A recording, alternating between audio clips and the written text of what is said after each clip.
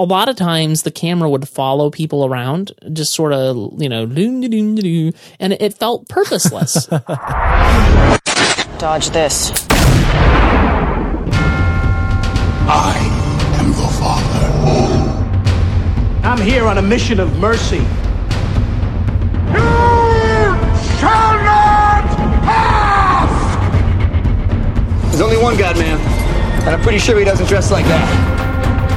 Let's put a smile on that face. I want the truth! You can't handle the truth! Open the pod bay doors, Hal. I'm sorry, Dave. I'm afraid I can't do that. Welcome to the real world. This is episode 116 of the MovieByte podcast. We're going to talk today about some movies, movie reviews, movie news, trailers, and, of course, more. We're recording on Tuesday, December the 2nd, 2014. I'm TJ, your host, and joining me today is a man who ostensibly can fly. That's what he's told me anyway. It is Joe Darnell. How are you, Joe? Hi, TJ. Good evening. Glad to be with you. How's it going? It's going well. How are you? It couldn't be better. That movie, wow. Not the superhero movie I was looking for. But is it the one you deserved? Oh, I'm sorry. Wrong franchise. No, wait a minute. Well, which one is this again? I thought this was about Hawkman. Or was this about a Tim Burton movie? I think this was about Superman, wasn't it? Or it was the man of... whatever. So, yeah, we're going to talk about superheroes, Michael Keaton's, and more. Yes, there you go. I'll rewrite the show open just for this episode. And, okay. Yeah. Okay, thank you. You know, do I sound any different? Do I sound any better tonight? I'm coming to you live from Podcasting Bay 94, which is the little unfinished room in the back bottom corner of my basement. I don't normally come from here. Yeah, you actually do sound better, at least to my ears. You don't sound quite as hollow. People may not know this, Joe. I'm sure they don't because we sound so professional. I'm sure that they think that we record in studio and in a soundproof studio with proper sound deadening and these sorts of things. Well, we don't. I actually have like some cloth bed sheets hung on the walls to try to keep the sound from bouncing around so much. And you, I don't know what you do to deaden the sound, but you do sound better tonight a little bit, maybe. Yeah, actually, I don't do anything to mess with my sound normally. I have a pop filter, and that's it. I'm in my normal office space with a concrete floor, sheetrock walls. Ooh, I have a couple of bookcases that block. Yeah, I know. It is the worst. And that is why I'm in here. What I did is I dragged my puny little, what is this, IKEA desk, 15 feet into this unfinished room. It has a ceiling covered in insulation. The walls are exposing, I know, the 2x4s. And it's like a walk-in closet in size. So I figured it would be more suitable as a recording audio booth than usual. Yeah, what material are the walls? Just the exposed sheetrock and 2x4s. Okay. I would. You know, the best place to record, Joe, is a closet full of clothes. That it's almost like a recording studio, just because the clothes and the uneven surfaces. And it's very sound deadening. I have way too much equipment. I can't do that, but I would love to if I could, but I can't. Well, I can't do it in my closet for other reasons. There's things that are going on in my closet I don't want to podcast alongside of. Okay, I don't even want to know. Well, people are probably actually not tuned in for this, though. I love talking about that sort of thing. We don't have a show where we can let that sort of thing out, but on this show, so we're done with the mic gazing. Exactly. So on this show, this is the Star Wars show, isn't it? Isn't that what this show is? That's kind of what it is, I think. Yes, let's talk Star Wars. We haven't talked about this in ages. Yeah, you were really excited about these things. You want to tell us a little bit about this? Well, yeah. Let's see here. In a theater a long time ago, galaxy places far, far away. There was a Force Awakens trailer, TJ, and I think that we may have snuck in. Do you know of any podcasts that talked about that? Another discussion. Yeah, I want to say it was not too long ago we podcasted about this. We did, really. Tell us. Where can people find that episode at? It is on the internets. If you go to, I think it's MovieByte.com/MB podcast, and you'll find it right there. Actually, today, which is tomorrow, you'll find bonus episode, the Force Awakens teaser trailer, and you can listen to it now on the internet. And that was episode 115 or 114 and a half or whatever it was you want to call it. Yeah. Okay. And we had me, you, and Clark talking about it. Yeah, the CMS is not really set up for anything other than auto increment, so it's 115, which is fine. That's just the way we do. Okay. You say so. I'm going to think of it as 114 and a half. But this is 116, so how does that work? Anyway, go ahead. Yeah, well, we had a very short list of show links because for a whole, what did you say? It was like 50 minutes? It did turn out to be 50 minutes. I only wanted to spend 30, but it was Star Wars, and it was three of us. It was the first teaser trailer, and really what we were packing in, it was like we were splitting the 50 minutes three ways because we all had like 15 to 20 minutes of thoughts on the new teaser trailer. So it really wasn't that bad. You're just getting three different points of view on the one teaser trailer. Yeah, no, it was good. It was great. But so what we're here to talk about though, in the wake of the trailer is the fan the cuts aftermath and the alternate trailers. So you just watched them today. These are great. Yes.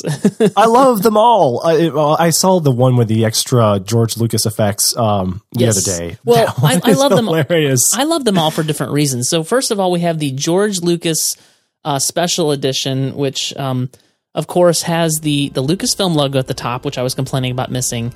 But then, of course, I'm watching it right now. You can hear it, and there's the extra scene with the animal walking across the screen, and stormtroopers riding these weird looking animals on Tatooine. It's everything you would expect from George Lucas. So yeah, and it's called. I love the kicker with the Millennium Falcon doing the somersault, and it comes into a wave of TIE fighters. There's no way that it's not going to hit like at least a dozen of those TIE fighters, and they're breaking the three-dimensional space. Some of them should be under the sand, but they're there, and that's exactly what George Lucas would have done. He'd have been like, "I want more TIE fighters. I don't care if it's going to break the laws of physics. Put them in there." Did you catch? Let's see. At about, I'm pulling it up here. I'm surprised not one of them was piloted by Jar Jar. At about 25 seconds, did you catch Jango Fett? Yes. It was pretty amazing. You know, it was everything you would expect from a George. Like when Oscar Isaac is flying around in the X-wing, there's a shot that comes through his window, and C-3PO and some other droid are flying in front of the X-wings. It's pretty incredible. Like Jabba the Hutt is just sitting there for but the best is when the X-wing fighter pilot is like shot in the head, but he dodges it. That was what I was just talking about. Okay, sorry. I was paying attention to Jabba. Sorry. Yeah. No, it's good. It's too distracting. The point about this is that what makes this a horrible trailer and why we're laughing at it is it's so disorienting to see a George Lucas special edition prequelized movie of any kind. You just it's information overload. You cannot be watching the visual bombardment and thinking about the movie intelligently at the same time. And this reminds me of the experience people had watching the special editions and especially the prequels, that most people came away so kind of like confused, disoriented by the movies themselves that they didn't know if they liked them or didn't like them because of the information overload. Well, I think this definitively proves that this trailer is already headed in a much better direction than George Lucas would have taken it. So. Yeah. Oh man, I'm a kid again because of what JJ is doing here. The teaser has wound me up. I'm playing with yo-yos and lightsabers again. It's just great. Yeah. So then we have the second trailer that I posted in this article is the J.J. Abrams crazy lens flare edition. And this actually, it's a slightly over the top, but if they were to dial it down, I don't know, about 10%, it actually would have been about what I would have expected to see from J.J. Abrams, given the way he treated Star Trek. So I don't know. Overall, I guess I'm pleased that he didn't do this. Like there's light glinting off of just everything, you know, and lens flares galore. I mean, it's just crazy. And it actually looks about like Star Trek in a lot of places, except for the very beginning where the light is sort of glinting off the sky on Tatooine. Everything else looks pretty much like Star Trek. So you're right. At the beginning, when the Tatooine two suns have lens flares above the top of them, like that really cracked me up because it wasn't just the lens flares off of one sun. It was it was a double whammy. But everything else is pretty believable, isn't it? Yes, it is. Like, that is what JJ did in his Trek films. Awful. I have to give kudos to whoever is doctoring these teaser clips up, because it's spot on. Yeah. The quality to which the amateurs and the independent film special effects artists can work these trailers some magic and repurpose them this way, repurpose them. The trailers, the parodies are more as entertaining as the real articles now. For sure. We don't have time to talk about our differences on lens flares. Suffice it to say that I hate them and you love them. Yeah, that we'll have another podcast all about that. Yes, it'll be called the Lens Flare Edition. So the final trailer on this article that I posted is probably my favorite, or at least it's the most well done and the one that there's the most to like here. And that is the fan cut for what the fans' expectation would have been for the trailer. And it's a much shorter trailer, and it really just shows the bits. Like, it opens on Tatooine like you would expect, and the music kind of swells, but then it goes straight to the Millennium Falcon flying through the air, not doing crazy loop-de-loops, just flying. Then the X-Wings, and then the Millennium Falcon again. You got Daisy Ridley, you've got stormtroopers, and that's it. So it's okay. Then it goes to the Star Wars logo. Then it cuts to the lightsaber extending without the stupid hilt guard things. Yes. So yeah, it's very quick.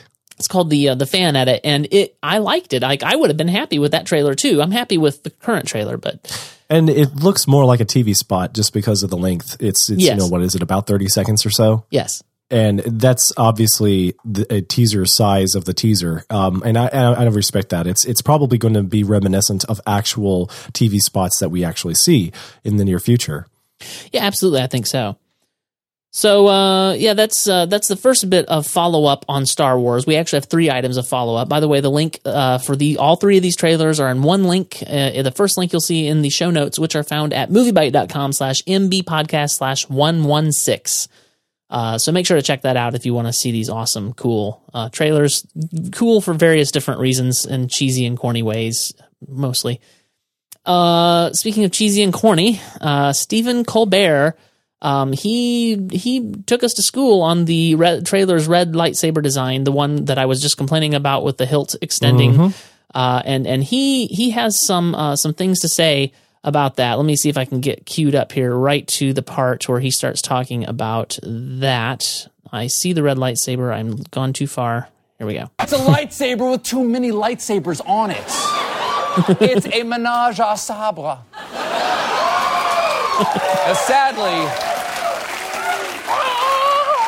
Sadly, I think I have a Wookiee in the audience.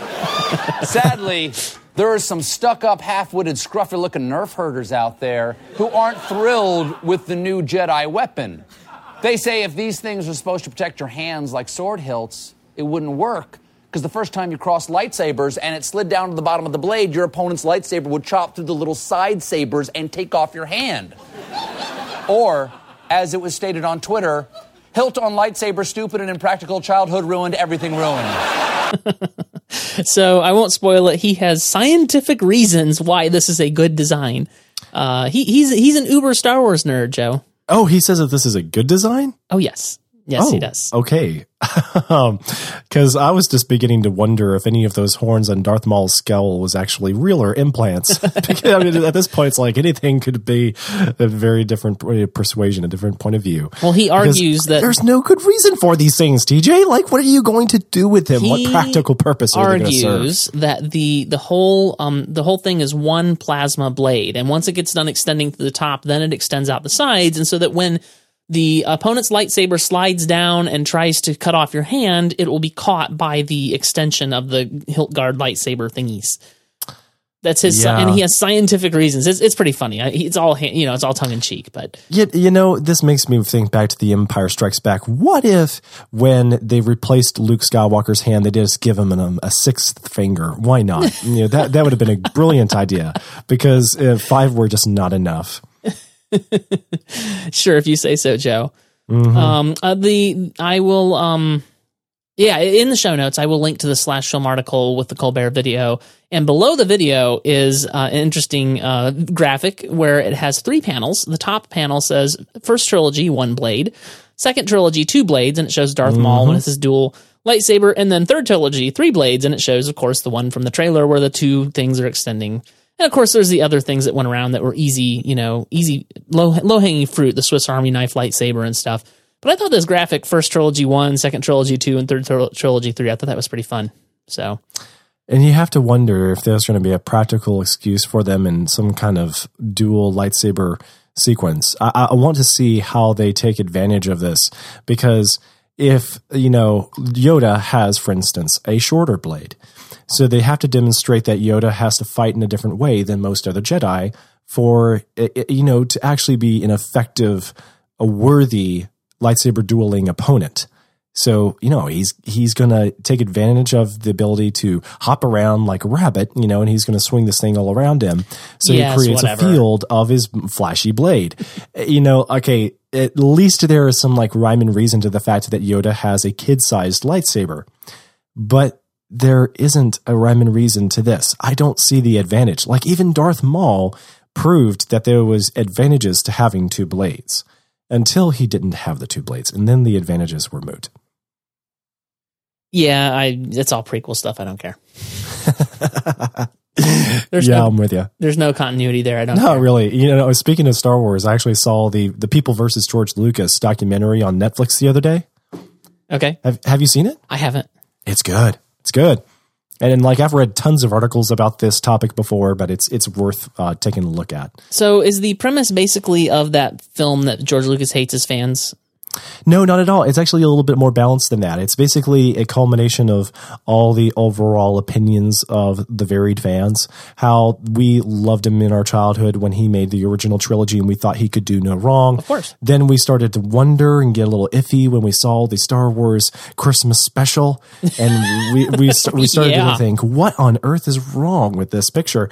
And then later on, there were complaints of how he was making too much money off of the memorabilia and he was milking the fans for their addictions. And then they talked about their complaints with all the special editions and naturally. But what it all came back around to was everybody feels like torn up inside. That there are things that they really love about Lucas, and then there are things they just cannot stand about Lucas. So they wish that they could get inside of his head and find a good rhyme and reason to some of these things, because they feel like Lucas just tortures them because Lucas makes bad mistakes, and he should have handed off the trilogy earlier. It's a more fair, balanced take on the entire situation. It's not just a rant. Yeah, it does sound good. Well, one more item of follow-up on Star Wars. Jermaine Lassier over at Slash Film has a scoop on when we will see the next Force Awakens trailer, and he says, and this makes sense because they're all under the Disney umbrella, that the next trailer will be attached to Avengers Age of Ultron in the spring. He says, we've been definitively told that another trailer for Star Wars, The Force Awakens, will be attached to Avengers Age of Ultron when it opens in the spring. This isn't some huge revelation. In fact, it's pretty darn obvious when you think about it. That film releases on May 1st in the U.S., and it is 8 months before the Star Wars opening. It's Disney's second largest film of the year, and the audience crossover is probably massive. Actually, it would probably be bigger news if there wasn't a new trailer on Avengers Age of Ultron, but there will be, and then it'll likely play on Tomorrowland 2 a few weeks later. It's a little disappointing as a fan that they didn't come out with that trailer for the Age of Ultron release on May the 4th. It's just a few days away. Star Wars Day, of course. I mean, can't they just delay Ultron a few days? Yeah. Release it on a Monday. Yeah, that's just not the way the film industry works, Joe. But all I can say is, May the 4th be with you. And may it be with you, sir. All right, so that is the Star Wars follow-up, and this is basically turned into the Star Wars cast. I think we're just going to rename the MovieByte podcast to the Star Wars cast and be done with it. But yeah, so that's the follow-up. There is a couple of other items that I want to talk about before we get to our main review. This might be a shorter show.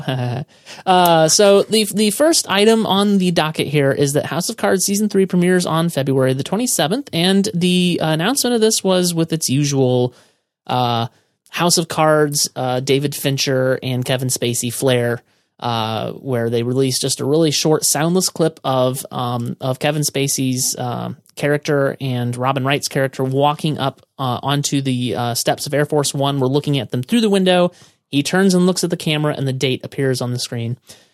I'm psyched. I'm pretty pumped. I am a little concerned because I know that they had planned to do 2 seasons, and I don't know if they had planned to do more than that originally. Although it does feel like it needs another season because you want to see Frank Underwood get his comeuppance. So I don't know. Have you? I think actually I may be spoiling stuff for you because you said that you hadn't finished the season 2 of House of Cards. No. You can't spoil it for me. Okay. I had a good feeling about where they were taking the series. I have not finished season 2, and I knew they would try to milk it for all it's worth. It's obviously got a lot going for it with Kevin Spacey. Why would you cut it off with 2 seasons? Right, but see, that's the thing. It doesn't feel like they're milking it. They've only released 13 episodes per season. They're doing it very measured. And it's a fantastic drama, and there's a lot of... I feel like they could sustain it over a couple more seasons. They're building it in such a way, ultimately you know that Frank Underwood needs to go down. But it's really... It's one of those train wrecks that you can't stop watching, and a lot of times train wrecks that you can't stop watching, you mean that in a bad way. I mean this in the best possible way, right? Because Frank Underwood, you know... And I normally, again, it's so weird, and maybe I'm being hypocritical. I normally don't like moral ambiguity on this level, but it's like you don't know whether, like you know you shouldn't be rooting for Frank Underwood, but like at the same time you're kind of fixated on, well, is he going to get what he's going for? I mean, it's very, very interesting. So I don't know. I'm pretty excited. Well, I mean, we all watch movies where protagonists mainly, but that have very interesting villains as well. And a good chunk of a decent movie can often hold, 30 minutes or more that all pertain to the villain. And if you were to just trim it all out and pay attention closely to the antagonist's material and you enjoy that material, you're saying that you get a good 30 minutes worth of, good entertaining antagonism in a given movie. And you're willing to watch that, for feature-length film after feature-length film after feature-length film. Sure. So I don't think that this is anything different than that. It's just like we're watching a series where the protagonist has just been edited out all the time. I mean, and some people would like to think that Underwood is actually a protagonist. See, no, I would say Underwood is the... he's not the voice of reason. It's very weird because he's the primary character. He's the antagonist, but he's also the protagonist. Like, there is no... No, he's the central character. You cannot call him a protagonist. What would make him a protagonist? How does he demonstrate anything that comes close to... or maybe we are asking ourselves the question, what is a protagonist anymore? The leading character of one or one of the major characters in a drama, movie, novel, or other fictional text. That makes him a protagonist, Joe.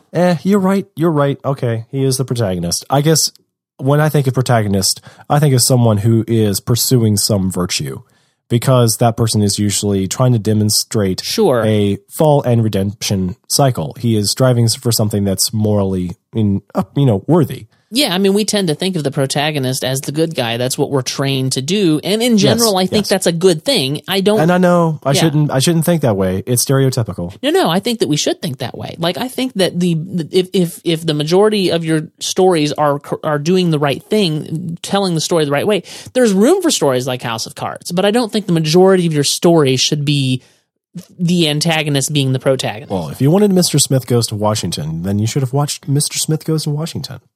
What is that? You're kidding, right? Nope. Mr. Smith Goes to Washington. You are so young.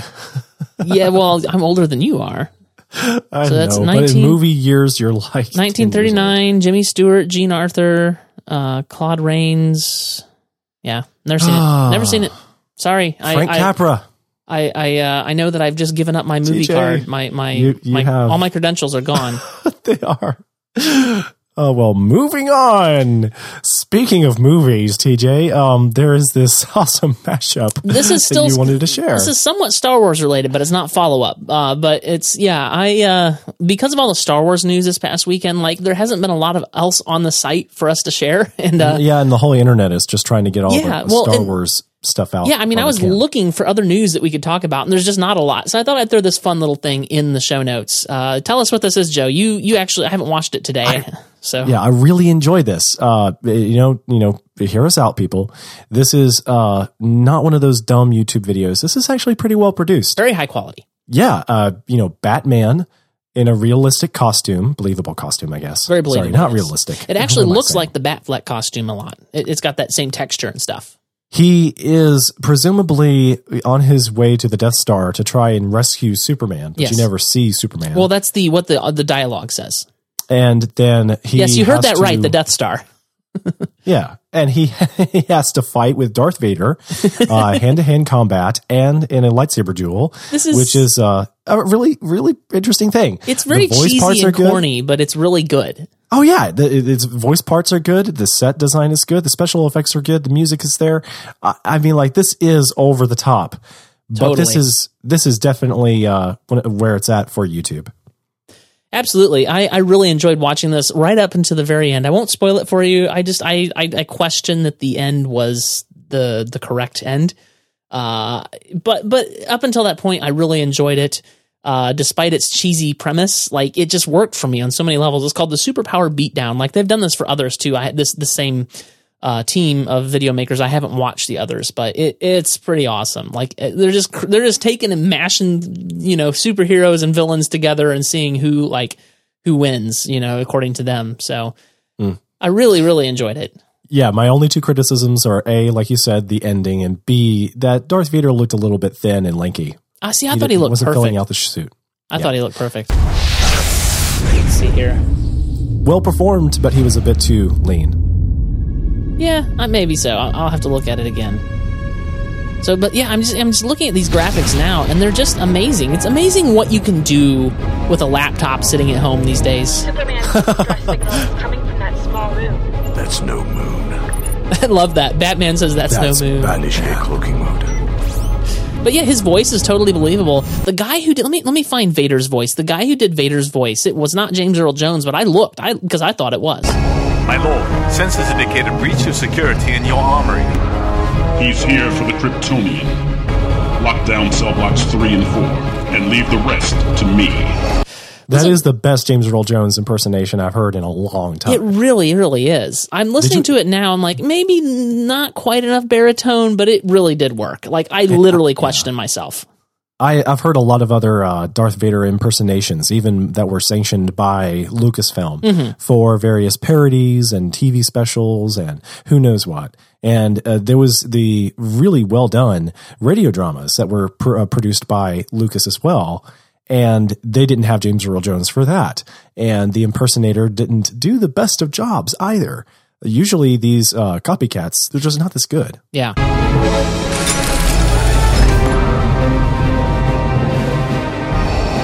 You've made a mistake coming here. Release Superman. Why you still can. You do not know the power of the dark side.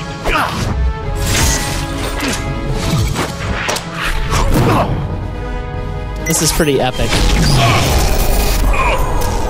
Love this next line. I'll take my science over your magic any day.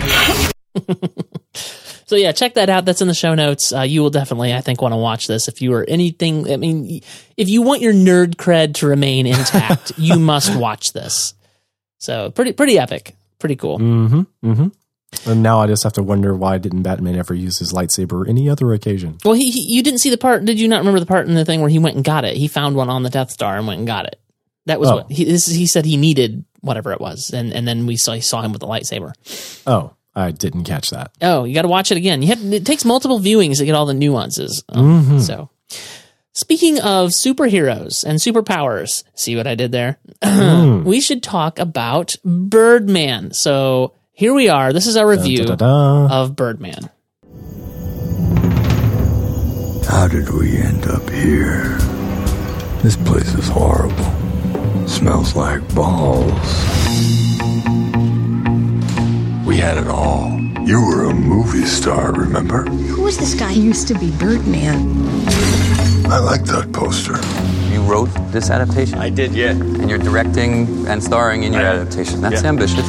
Are you afraid people will say you're doing this play to battle the impression that you're a washed-up comic strip character? Absolutely not. That's why 20 years ago I said no to Birdman 4. Birdman 4? You do Birdman 4? Face it, Dad. You're doing this because you're scared to death, like the rest of us, that you don't matter. And you know what? You're right. You don't.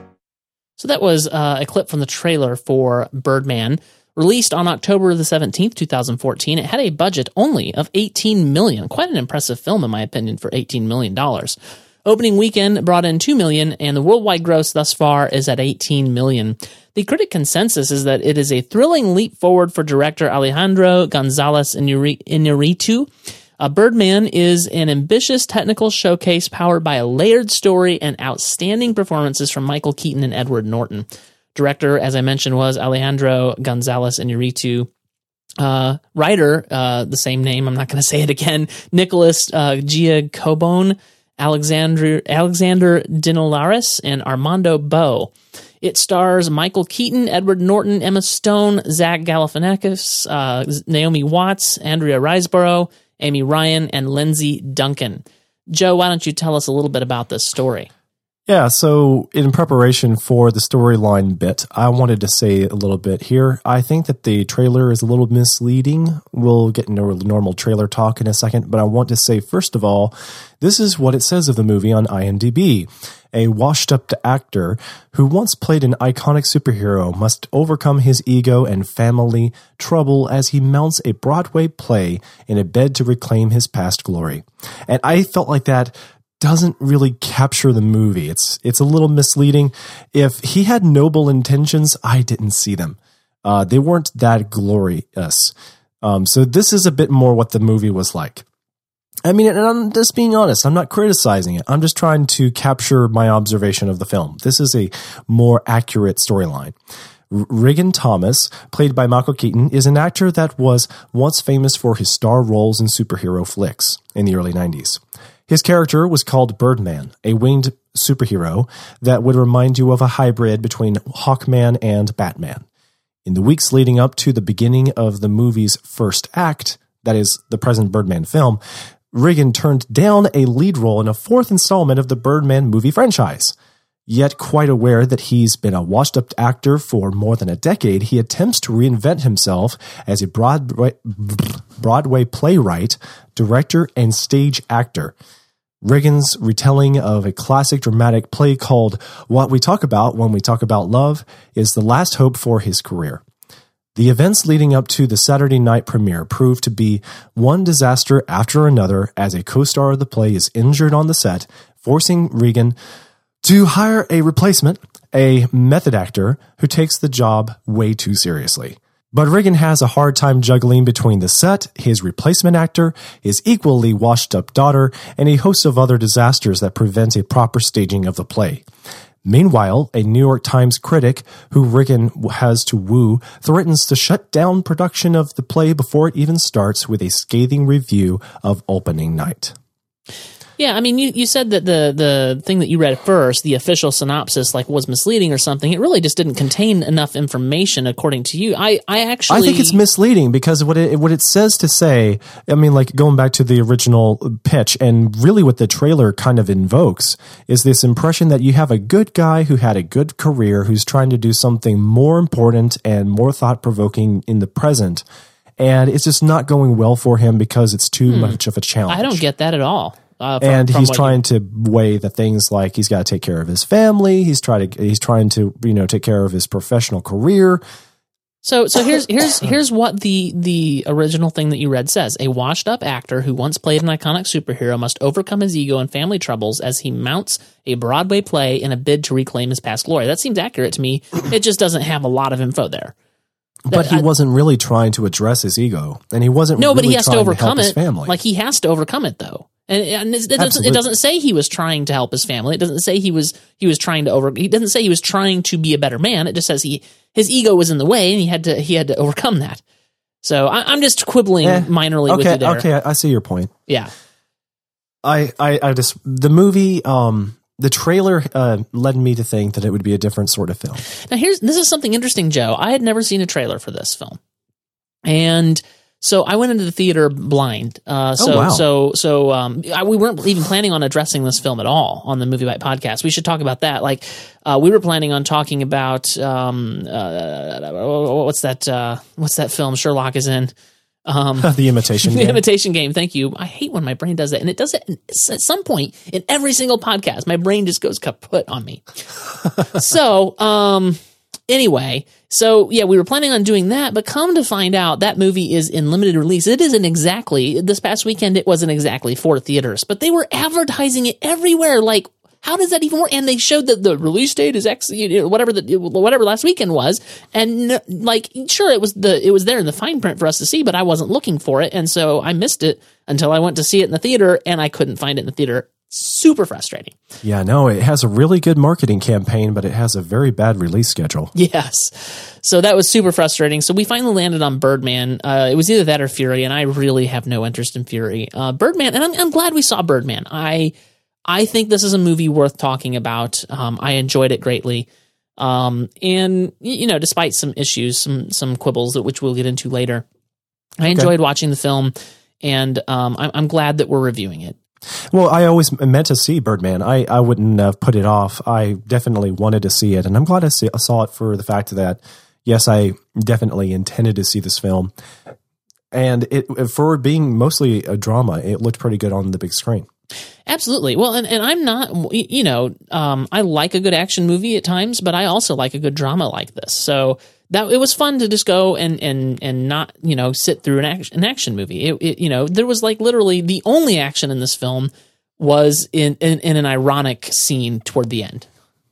Yeah, you're right. And it was really out of place, and it was supposed to be out of place. I'm not faulting it at all. It was just really funny to put it there. And then I loved how the music kind of cut and you're back in reality. It was pretty fun. So, overall, I would say this film really hit the spot for me in a way that I certainly wasn't expecting. And this is just me being naive, I guess. Interesting. Have you ever had a film start showing up in your news feed? This happens to me occasionally, and it just turns you off. That's why I hadn't watched a trailer for Birdman. Like every single thing, every time I saw it, I just was instantly turned off. Like I don't know why. I can't explain it. It happens sometimes.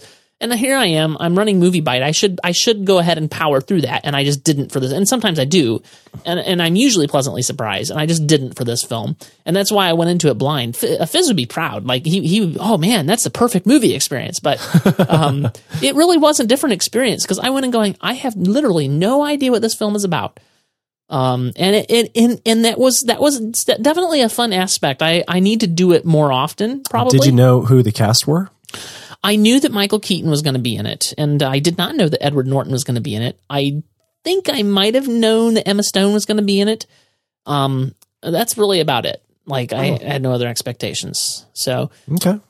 Yes. I'd like to talk a little bit while we're talking about who was in it, about the performances. And I noticed Michael Keaton, he had a very aggressive role to play. He is the kind of person that is...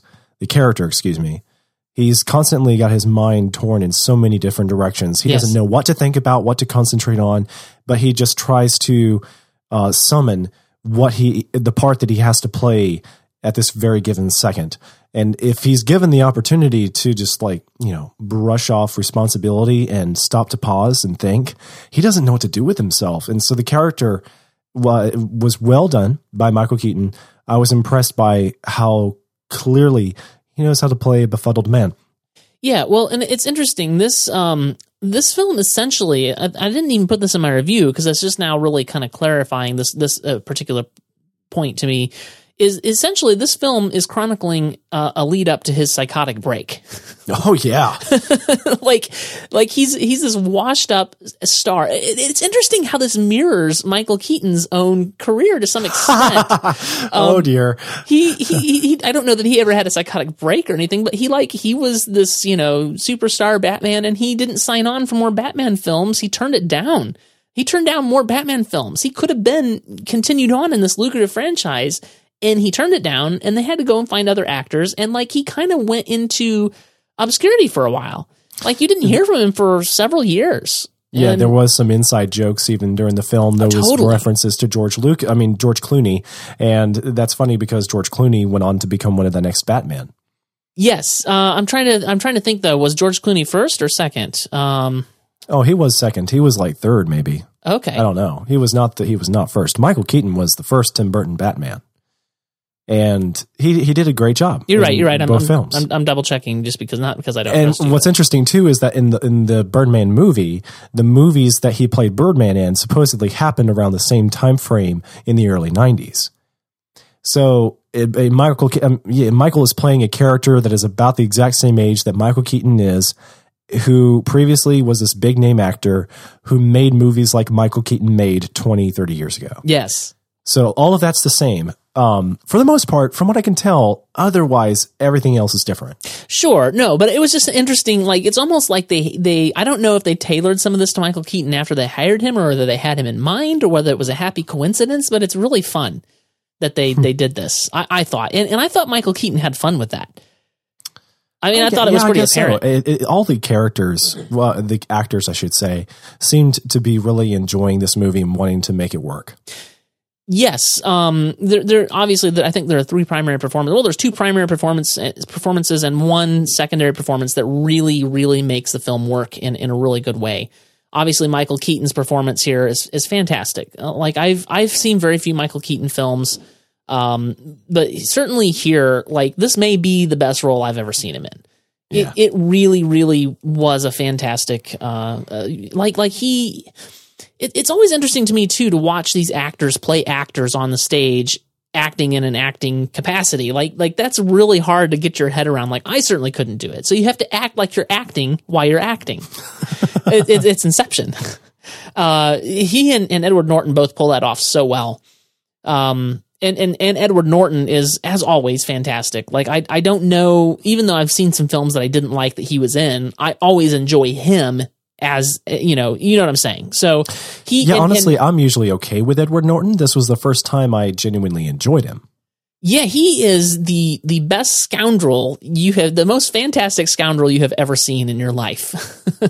You hated him most of this film, as you should, and it was wonderful. But the performance was there. Oh, absolutely. You hate him because you were supposed to hate him. I'm not saying it as a bad thing. He's arrogant and boorish and he's okay. Well, here's what you're saying, TJ. We have established that Regan Thompson is not a very admirable protagonist. Nope. Mike Shiner, who is the actor replacement in the play, even less admirable, is less admirable. So then there is Emma Stone playing Sam Thompson, Regan's daughter. Fantastic performance, but again, another washed up loser type. No, nobody in this film was admirable. Not at all. I mean, even Zach Galifianakis, who plays like the producer / friend / attorney, he just lies. He lies to get through every waking moment to do his job effectively so that the whole thing doesn't fall apart and they entirely lose their production. My favorite Zach Galifianakis line was when he says, Martin Scorsese, and he didn't say Scorsese, he said Scorsese. He said Martin Scorsese is going to be out there. He's like, really? Oh yeah. He's looking for, fill these roles. And that's how he got Regan, because Regan at that point was ready to quit. And that's how he got Regan out on the stage. He's managing Regan. And it was, they're walking down the hall. Is he really going to be out there? And he says, oh yeah. And I've got some tickets to the moon or something crazy like that. And that's when like he's completely made it up. It was fantastic. It was fantastic. And it was the actress who says something like, Scorsese? I appreciated that the moment after, Regan walks down the hallway when she questions the attorney, she says Scorsese. He says Scorsese. Yeah. She says Scorsese. Yeah, he really didn't have any. It should have been a clue to Regan. He really didn't have any idea what he's talking about. So I really enjoyed this movie, Joe. And I have to say, I have seen Emma Stone in very few things. But she's always been fantastic, and I think that she was even more fantastic than any previous role I've seen her in here. And I wish she had played a larger part. As it is, she's like 10% of the movie, but really good. Like, she had a really wonderful monologue with Regan when he catches her with weed. Oh man, fantastic. Yeah, there were some well-constructed scenes. I have to admit the writing in the movie was pretty good. One of the things that I liked was the cinematography because there was a lot of free camera movement. It seemed like the camera was following you around the hallways of the back of the stage and into the dressing rooms and out into the streets and down the hallways into other buildings and bars and all along the staircases and all the time, no shaky cam. And I know we talk about shaky cam probably a bit too much. Like this is really kind of weird. But, when you have so much free roaming camera work done by the cinematographer in a movie like this, you expect the shaky cam to show up. You do, yeah. And it didn't. Like it could very well have happened because so much of the comedy is like the television show The Office, where a lot of ornery people are making lots of mistakes on their job. And to add to the chaos, why not a little bit of shaky cam? That is a shoo-in for a lot of these kinds of films. It's the difference in perspective. Like, is the camera omniscient or is it a character on the set? And here it is very much omniscient. Like, it is showing you a view. We are not a character with the camera. We are a portal into the world. That's it. That's it exactly. That is exactly the difference. Emmanuel Lubezki is the cinematographer for this film, and he is, as I understand it, legendary for his Steadicam work. So I doubt if there was any actual handheld in this movie. It did feel very much like good Steadicam work. And I know it's rare for us to really focus on the cinematography this way, but it's a very important part of this film. Joe, there are literally only, I think, if I remember right, two visible cuts in this film. Like, yeah, for the most part, it's a bit like Alfred Hitchcock's The Rope in that way, because if there were more cuts, then they were done when the lights got really dim and they were turning the corner into a doorway that you couldn't exactly see because it got so dark, and then maybe that was the opportune moment they made a cut. But yeah, for the most part, it was difficult to understand the flow of time, but sort of in a good way that forced you to try and pay closer attention to the story's progression, because most of these things were happening one night after the next. Well, this is digital technology used at its finest, because they didn't have to work as hard for the single takes as say Alfred Hitchcock did with Rope, because they have the technology now. We have the technology to digitally stitch this thing together. So there was obviously they had to go change and do makeup and different things, and they're later in the day or the next day. But it was one camera flow, and they did things like, they made it understandable that time had progressed, even though the camera had never cut. It was really a fantastic way to keep a slow-moving film feel like it was moving. It really worked well. The two cuts that I recall, there's one near the beginning of the film. It's really when the film opens. And then as far as I can remember, there was never a cut again until, I won't give away what the big thing was that happened toward the end, but there was a big thing that happened and there was a cut. And it was very deliberate in that way. Yeah. And this camera work, this cinematography, I do have some complaints with it, but by and large, I was really blown away with it. Mm-hmm. Mm-hmm. So, I have seen a few other movies that were about stage performances, and all of them seem to just be rather intriguing to me. I like the idea of seeing behind the curtain throughout the performance of a movie. Mm-hmm, yes. Kind of as much as you are attracted to actors playing actors that are acting in a movie, I'm interested in just seeing the set, the props, the director backstage, the lighting crew, and whatever the heck they're doing in real time with a performance as it flows in the movie. Mm-hmm, yeah. And because you got to see several scenes unfold where, you saw this scene performed earlier when they were rehearsing, and now you're seeing what's happening on the preview night, and things are going on behind the curtain that are not so good. It's interesting how you see the story within the story, and yes, I like the many layers that are unfolding just on the location, in the set design, in the theater room. And when you walk out onto the stage with the actors playing their parts, and they're in front of a live audience, and you see the entire theater packed with audience members, it almost gives you a little bit of like shy. I don't want to say I felt shy, but I got a little wary of the presence of all those eyes looking at us in the theater. Yeah, that's interesting. Does that make sense? It really transported you to that space. It really transported me to the space because there is a huge live audience that is looking at us, the audience watching this movie. I thought that was pretty intense. Yeah, that is interesting. I never got that sense, but I can see how you did. That's very interesting. Yeah, I think one of my favorite things on the stage was when he first brings in Mike Shiner, and this is when he's still kind of got a honeymoon status type thing. Like he's just hired this great, wonderful method actor, and he comes in, and you can tell right off. We can tell he's a complete jerk, but he's hashing out, and he's like. Let's just lay down the scene, let's just hash this out, and what if you did this? And what if I, and no, this would be much more, it was a wonderful scene like that. It was really well performed. Yes. And that's what I'm talking about when Edward I talk Norton about. made that scene. Oh, totally. And you can tell, we can tell because we're kind of outside of everything, at the same time that you can understand Riggins' enamoredness with this guy, you can go, this is not going to work out very well. And it doesn't. Like Edward Norton is a complete and total jerk. Mm-hmm. So yeah, it was really fantastic to watch that. Well, yeah, we've kind of packed in there a lot of general observations and likes.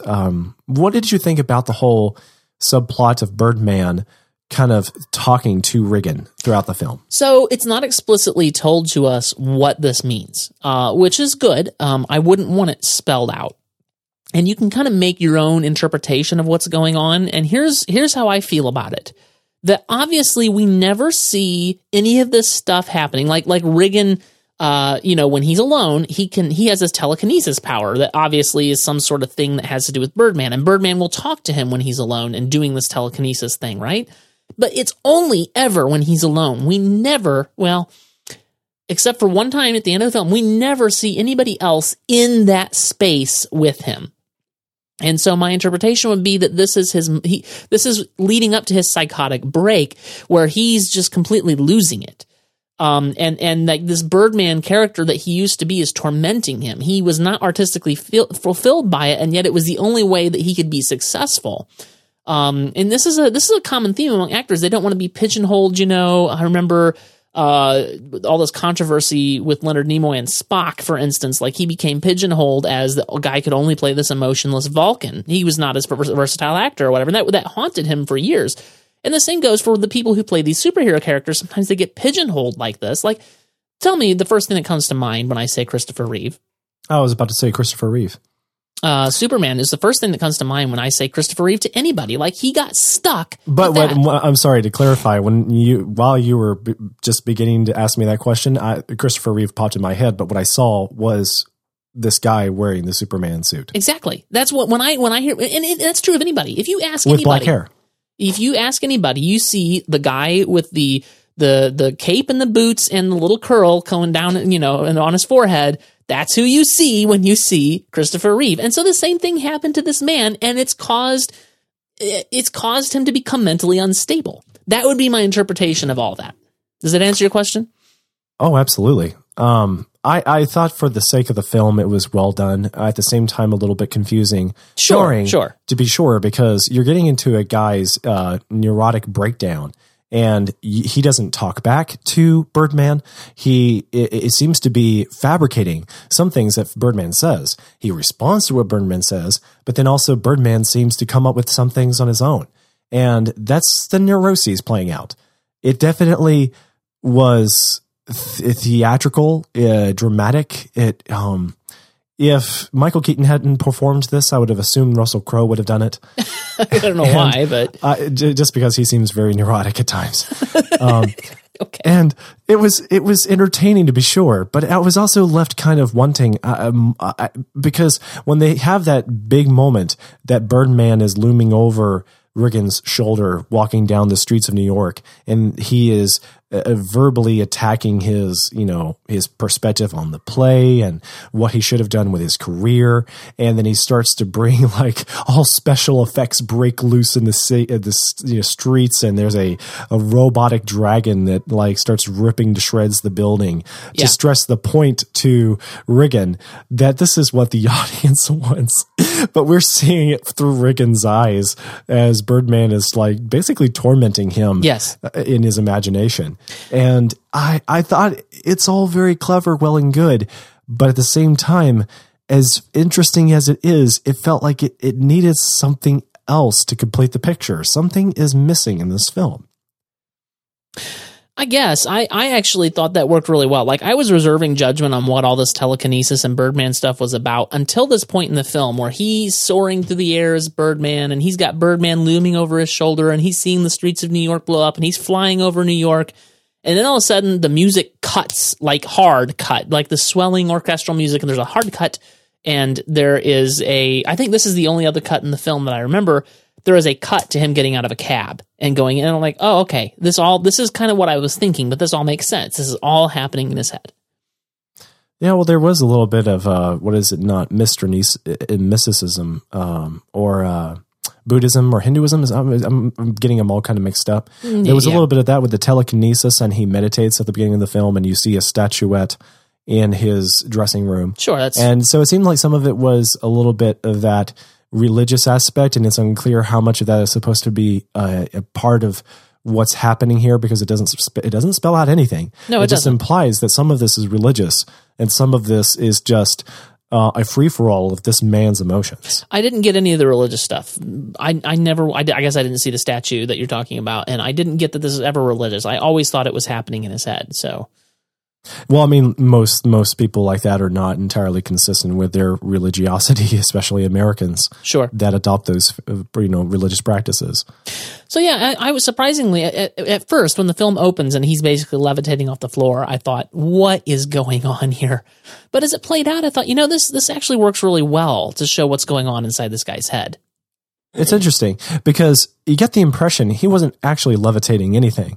But when he was alone and seeing it from his point of view, he was able to levitate all kinds of things. Yeah, yeah. And you wondered like, that's interesting.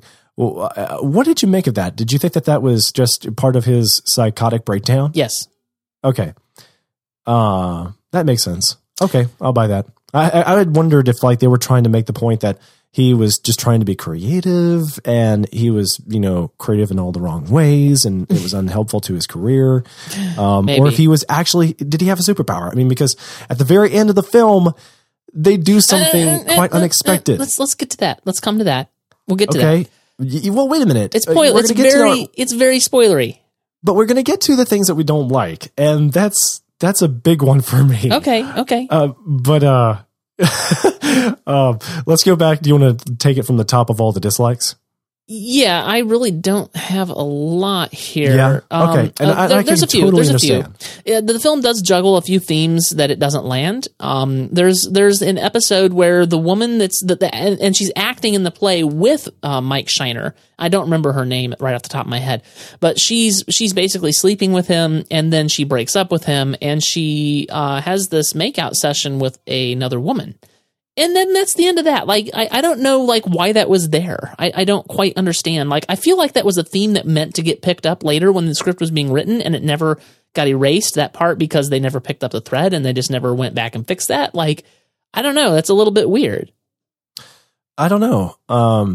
I felt like there were several disjointed things about this film intentionally so, because even though Riggin is the main character, they wanted to give the other side characters their due to screen time. Mm-hmm. But at the same time, it's like you have rather interesting characters. You have very interesting actors performing them.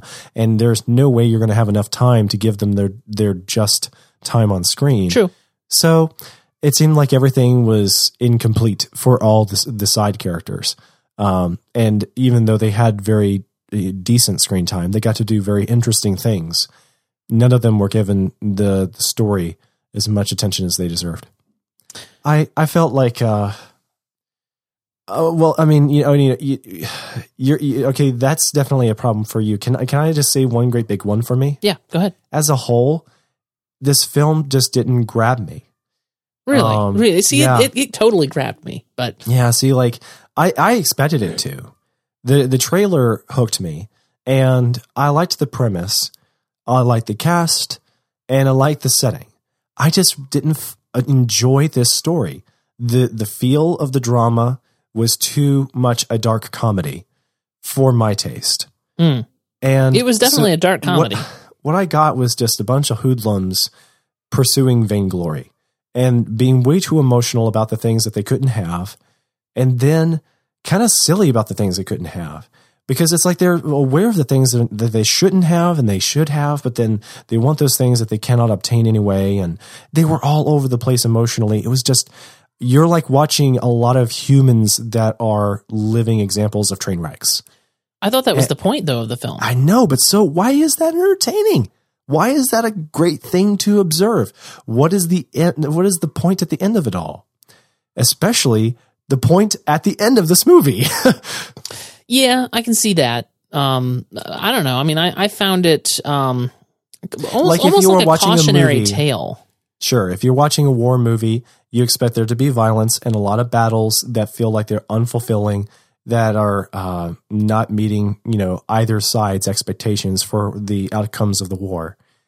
But sometimes the war movies get too downtrodden with the facts of life and the brutality of war, and they turn cynical. They get way too depressing. They get they just get so self-consuming, and that's what this did, which with a bunch of actors playing out a performance in downtown Manhattan. I mean, I thought the point was kind of to show like the vanity and the vainness of all of it, really. Sure. Okay. Mission accomplished. But why do we like this? Why are we entertained by it? Well, it's more along the lines of, we know kind of in our back of our heads, this is the way Hollywood and Broadway are. And so it's not something that I necessarily want to come back to later, but it's something that I think is good for a viewing. It's that maybe, I guess that's my perspective on it. Okay. Because, I didn't know exactly where you would stand in terms of your star rating, if you were saying it was a film worth revisiting or not. So to me, it's like I give Schindler's List a 4.5 star rating, I believe I've said.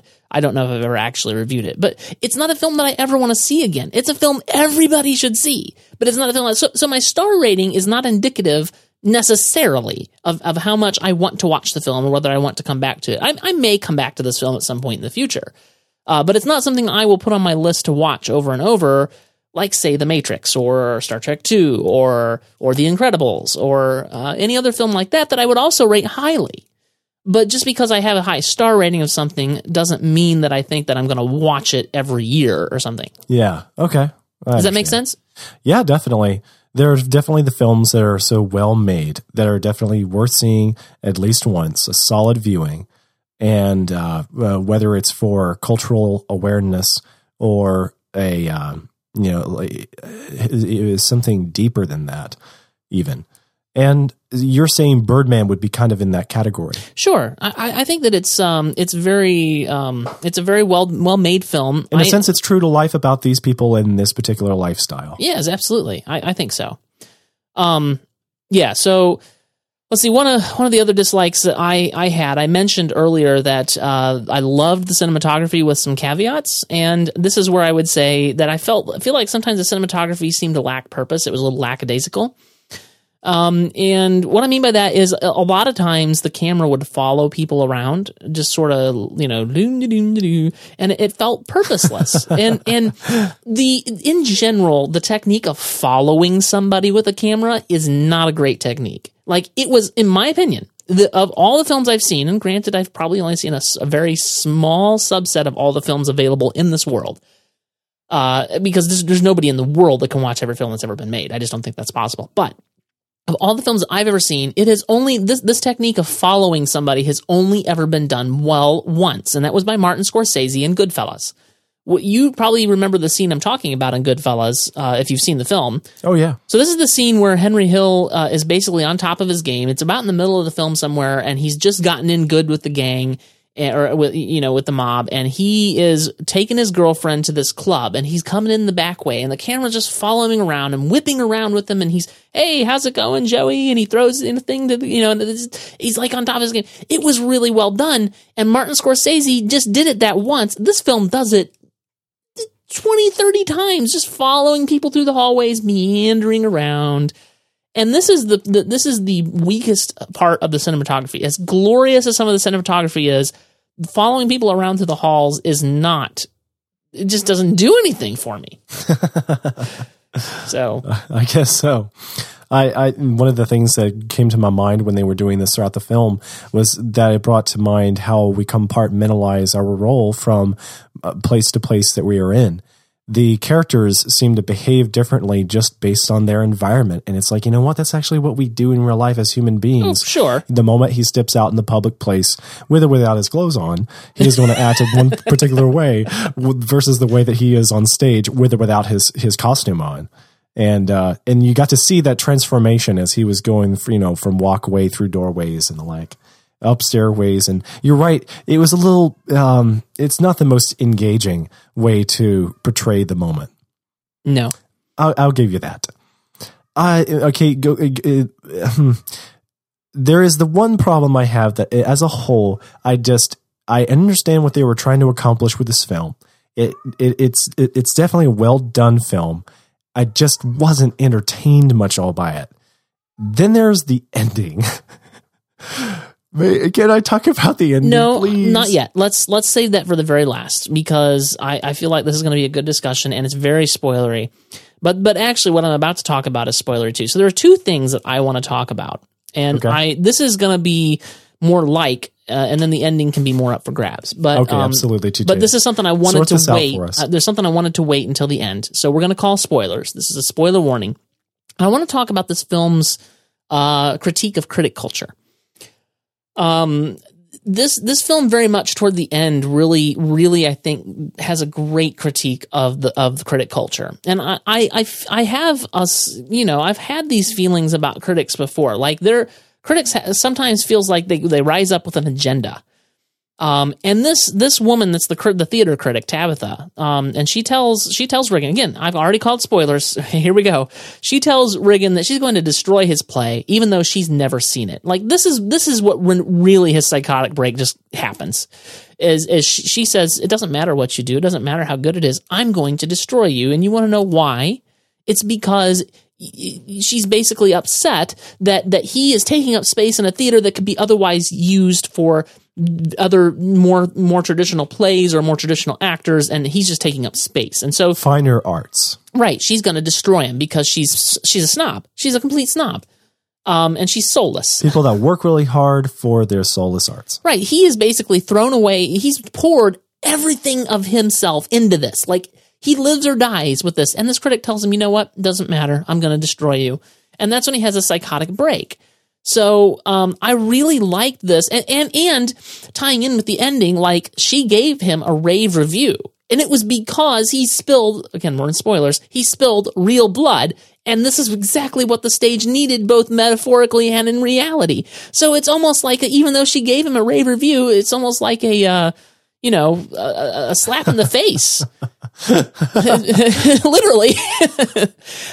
So yeah, I really enjoyed that. Like, and the film doesn't lead you to any conclusions, but to me, it's pretty obvious that, like, this is not a good thing about critic culture. So I thought that was worth seeing the film for in and of itself. I agree. It was interesting, the angle they put on it. In all the films I've seen that portray critics, they are some sort of antagonist. It brings to mind Ratatouille and the food critic. Yes, although he turned out to be... There are plenty of other examples. Yeah, he turned out not to be an antagonist in the end, but he started out as one. Well, in sort of a similar light, this woman gives the rave review, so she must not have turned out to be a bad one either. I would say she maintained as an antagonist even so. Like you should not give this thing a good review because he shot himself in the face. Like that that's crazy. But this is a chicken and egg problem too, because in the scene in the bar where he's talking with Tabitha, like, he's not a good guy either. She's out of line. So is he. He's completely out of line. They're both really out of line. It's a chicken and egg problem.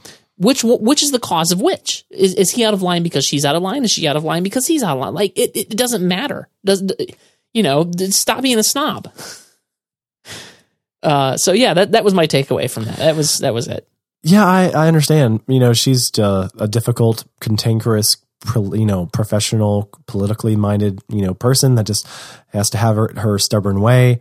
And she feels underappreciated, just like all the actors in this film. They all have to have it their way. They all feel like they should be appreciated, and everybody should respect them because they all deserve something special. And you even got that perspective from this woman. Like, every night there is some actor, trying to buy her a drink in the bar so that they can buy a good review.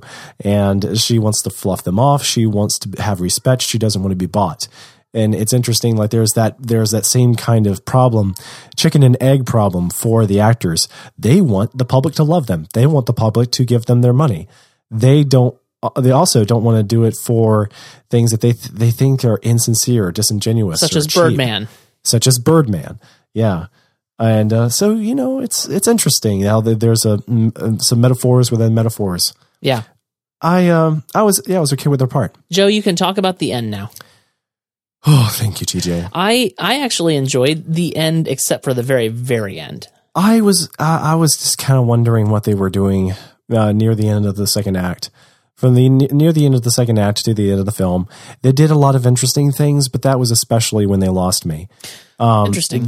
Because the method actor complains really vocally how Riggin is not using a real looking gun in the stage performance. Well, I have to tell you, Joe, I knew that he was going to do the shooting himself thing when he came out of the bar. Like, when he got done with that argument with the critic, and I put it together. Like, you know what? They've been complaining. The method actor's been complaining about it not being real enough, and he's like, you know what? I'm going to show her. I'm going to give her real. I'll show her what real is, and there's no hope for me anyway. She's going to give me a bad review, so I might as well off myself, right? And sure. that is, to me, that's where it was going. And I thought, so I've already predicted this. It'll be interesting to see if it's going where I predicted. And it's like, yep, suspicion confirmed. Wait, what? He's waking up in the hospital? That's surprising. So then you have to decide, well, did he really mean to kill himself and failed and actually only just shot his nose off? Or did he mean to shoot his nose off so that he could survive and see whether it, worked or not? Like, I don't know. And the film is unclear. And I actually, I was prepared to not enjoy it because I predicted it because it was so predictable until he woke up in the hospital. And I'm like, wow, this is a different twist that I wasn't expecting. Okay. So you were okay with it. You were on board until that moment that he was alive. I mean, that you saw that he was alive, but your problem was with what he did when he got up out of the hospital bed. Right. There's a couple of ways you can interpret that. Is that what you want to talk about now, or did you have anything else to say before that? Well, I mean, just again, as a whole, like he shot himself on the stage and there's lots and lots of applause, which is ironic that everybody's applauding now he just shot himself in the face. Well, they obviously didn't know that he had actually shot himself yet because we saw, the blood rig and stuff when they were practicing, like he had shot himself and fallen down on the stage in the previews. So. And then they freak out when they figure out he is actually physically hurt. Well, we don't know. Because it all faded to black. You see like one or two of the people down at the front of the audience that kind of figured it out. They stopped applauding and they started to freak out before the curtain closed. I didn't see that. Yeah. I mean, I noticed that the critic had marched straight out and I thought, she's going to write her a bad review. And obviously she didn't. Well, at that time, she probably didn't realize that he had shot himself. Maybe so. She was in a hurry to get out of there because she couldn't stand the film or stand the play just because she was bound and determined to be that way. Yeah. But then, flash back to the scene in the hospital. Riggin is obviously already shown to be psychotic before this point. Completely. And then he has shot himself, and you don't know if he was trying to kill himself or if he was just trying to take advantage of a last-ditch effort to draw attention to his production. It's hard to say. It really is. And I don't know that the film even wants you to make a conclusion about that. Yeah, there's one friend in the movie that thanks him for it and praises him for it because it means good things for their production. Zach Galifianakis. And then there are other people that are worried because this obviously means horrible things if it's true. And then Riggin gets up from his hospital bed while no one's looking. And he looks around and he goes to the window and he gets up on the windowsill and he jumps. And you're wondering... Presumably he does. Yeah, presumably. You don't actually see him jump. No. That's true. No. The way the camera pans, he's standing on the ledge. And then the camera pans back into the hospital room to show his daughter walk back into the room. She looks around for her father, worried. He doesn't answer, and she quickly dashes to the window and looks around, looks down. He's not there. Apparently, we don't actually see. She doesn't say one way or the other. She looks up, and then she looks higher, and she smiles, elated to see something up in the sky. Ostensibly. It's very open to interpretation. I can tell you a couple of things that I've heard. I have no conclusion on this because I actually don't like the ending, this very, very end. I would have been fine with it just ending with him in the hospital in some way. So some of the interpretations that I've heard are, this could be like the daughter finally seeing him the same way he sees himself.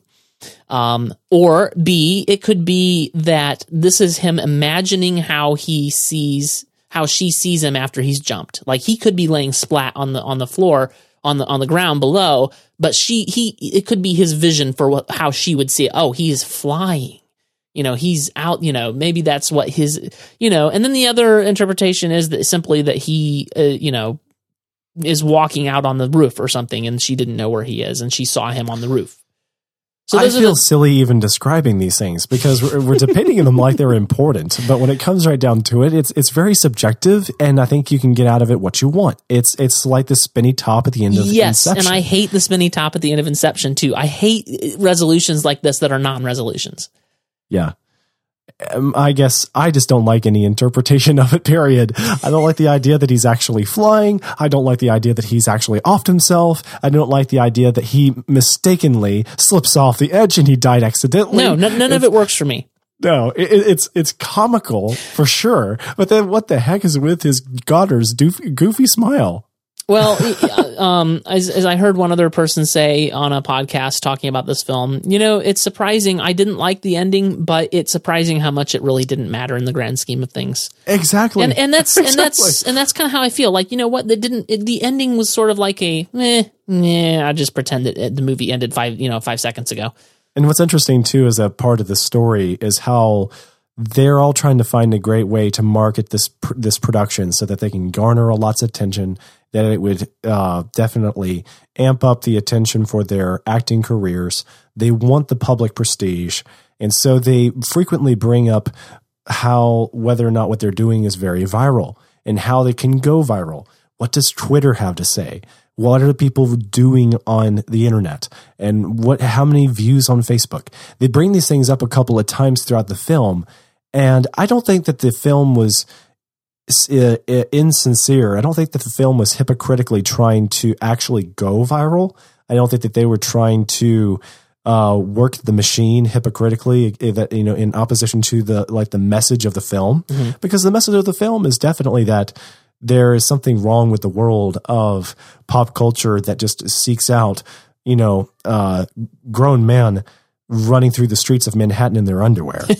True. Like that's a situation of the film.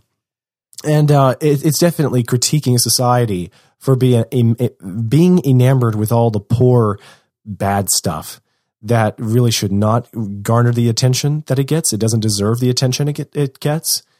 But then at the same time, it seems like they were trying to be so clever with that ending that they thought that they had hit the nail with something brilliant and unexpected, so that alone should have garnered some critical acclaim. And I'm sorry, but yeah, I mean, like the film, you can say what you want of the film as a whole, that it deserves a lot of kudos to the performances and the general gist of the story, but the ending didn't do it for me. Yeah, okay, fair enough. I mean, the very, very end, as long as that's what we're talking about, I agree. Do you want to move into our conclusions and star ratings? Sure. In general, I think the cat's out of the bag. I was only so with this film. Yeah, I kind of know where you're going. Yeah, it was well produced. I'm glad I saw it once. I cannot exactly recommend it because of how I felt about it. Can I predict your star rating? Go ahead. 3 out of 5. Yeah, there you are. I did it. Yes, I know you so well. Thank you, sir. Have you read my review? Have you even seen it? No, not yet. Do you know? I'll be checking it out tomorrow. Do you know morning. what my star rating is? I'm going to say 4. Did you read it in the outline? No, Okay. no, seriously. Okay. Honest to God. Really? 4? You know me so well too. It's like we've done lots of episodes together. Yeah. It is. I'm Absolutely. giving the film 4 out of 5 stars. 3 is fine. I contemplated a 3.5, but ultimately I thought, I really enjoyed this film. It entertained me. What can I say? Whether that's good or bad, I don't know what that says about me, but it entertained me, and I enjoyed the film. I really enjoyed the performances. I enjoyed the filmmaking craft behind this film. Despite some quibbles with the camera work and the choices made, the camera work itself was fantastic. The choices that were made in terms of not when to make the very, very, very few cuts in this film were wonderfully chosen. The one thing I will say is that if you haven't seen this film yet, I don't know why you're listening to this podcast, but if you haven't and you're super sensitive about sexuality, don't go see this film, because it's not on the level of Gone Girl by any means, but there is a man naked from behind. I think that was the brunt of it as far as nudity, right? Yes. And then there was a lot of innuendo. Casual mentions, yeah. And well, I suppose it depends on how you define nudity. There's a guy on stage in tight clothing, we shall say. So yeah, there's that sort of thing. But other than that, I would recommend that you see this film. I think it's something you should see. It's something that I am glad that I saw, and I may see it again in several years. It's not something I will come back to, as I mentioned, year after year, but it was something I was glad that I saw. So 4 out of 5 stars. All right. Thank you, TJ. I'm glad we definitely reviewed this film. I was looking forward to it for a long time. Yeah. IMDb users rate this at 8.8 out of 10. Critics love this film. On Rotten Tomatoes, they're at 94% approval rating, and the general audience is at 87% approval rating. So there you have it. That's Birdman. I don't know when we'll get to review The Imitation Game. I hope it's soon. I don't know when it'll come out in wide release. But that's pretty sad too, because I've been looking forward to that for such a long time. I have too. So yeah, that's frustrating. We did not have a film to review next week, and so I think we finally settled on going back into the archives, given that we had this big Star Wars thing happen, and we've decided to change the name of the MovieByte podcast, Joe, to the Star Wars podcast. Sure. We're going to review next week The Empire Strikes Back, way back in episode 30 of the MovieByte podcast. We talked about Star Wars, the original Star Wars, and so I thought it was a high time we revisited this topic and talked about The Empire Strikes Back. Yeah, so, I think it's a great holiday flick. I have 2 people that I'm soliciting. There's going to be one guest, hopefully, if we have a guest next week. I'm soliciting one person. If he's not able, I have another person in mind, and then if not, then it'll just be me and you, Joe. But I think it'll be fun to revisit The Empire Strikes Back. It's one of my favorite films. Please tell me you're going to watch it in the approved theatrical release, despecialized edition. Yes, sir. Yes. If you can get me that copy, I will. I will put it secretly on Dropbox. You do own the Blu-rays, right? Yeah, I do. Okay. Yeah, I own the Blu-rays. I own the VHSs. Yes, I own it all. I have no problem doing that for you then. We'll just keep it between us, between friends. Oh yes, just between us and the whole internet. Yes. So The Empire Strikes Back, that's going to be a lot of fun to delve into Star Wars, and I hope to do Return of the Jedi before the new one comes out next year. If we're feeling masochistic, we may go back and do Attack of the Clones and or Revenge of the Sith. We will not review. We will not. Well, you don't want to have a good rag, just rag on them. Not really. We will not be reviewing the one that doesn't exist. We don't like pod racing. So with that, Joe, tell us where the fine folks can find you on the interwebs. I am available on Twitter. I'm _Joe Darnell, and my website is intentionalsensibility.com, and I write a blog. I say things at random, and you might find me writing there less and less during the month of December just because. Yes, reasons. So if you want to find me, I am also available on the internet on this website that many people know of as Twitter. And I am TJ Draper Pro on Twitter. I also write on a site on the internet at MovieByte.com. That is MovieByte.com. And so that's where you can find a lot of the writing that I do. I try to write a little something pretty much every day on days that I don't release podcasts. So you will find me there. If you would like to find the show notes for this episode, those will be at that same website, moviebyte.com/mbpodcast/116. That's where you will find the show notes. You can share that link with your friends and your family and your loved ones, because why wouldn't you? Share the joy. Spread the Christmas cheer is what we want you to do. And if you have time, we would love it if you would drop by the iTunes, type in MovieByte, and give us a rating. Give us 5 stars, please. That would be wonderful. So we thank you for listening, and we are looking forward to talking with you about The Empire Strikes Back. See you next week, Joe. Ta-ta, Jay.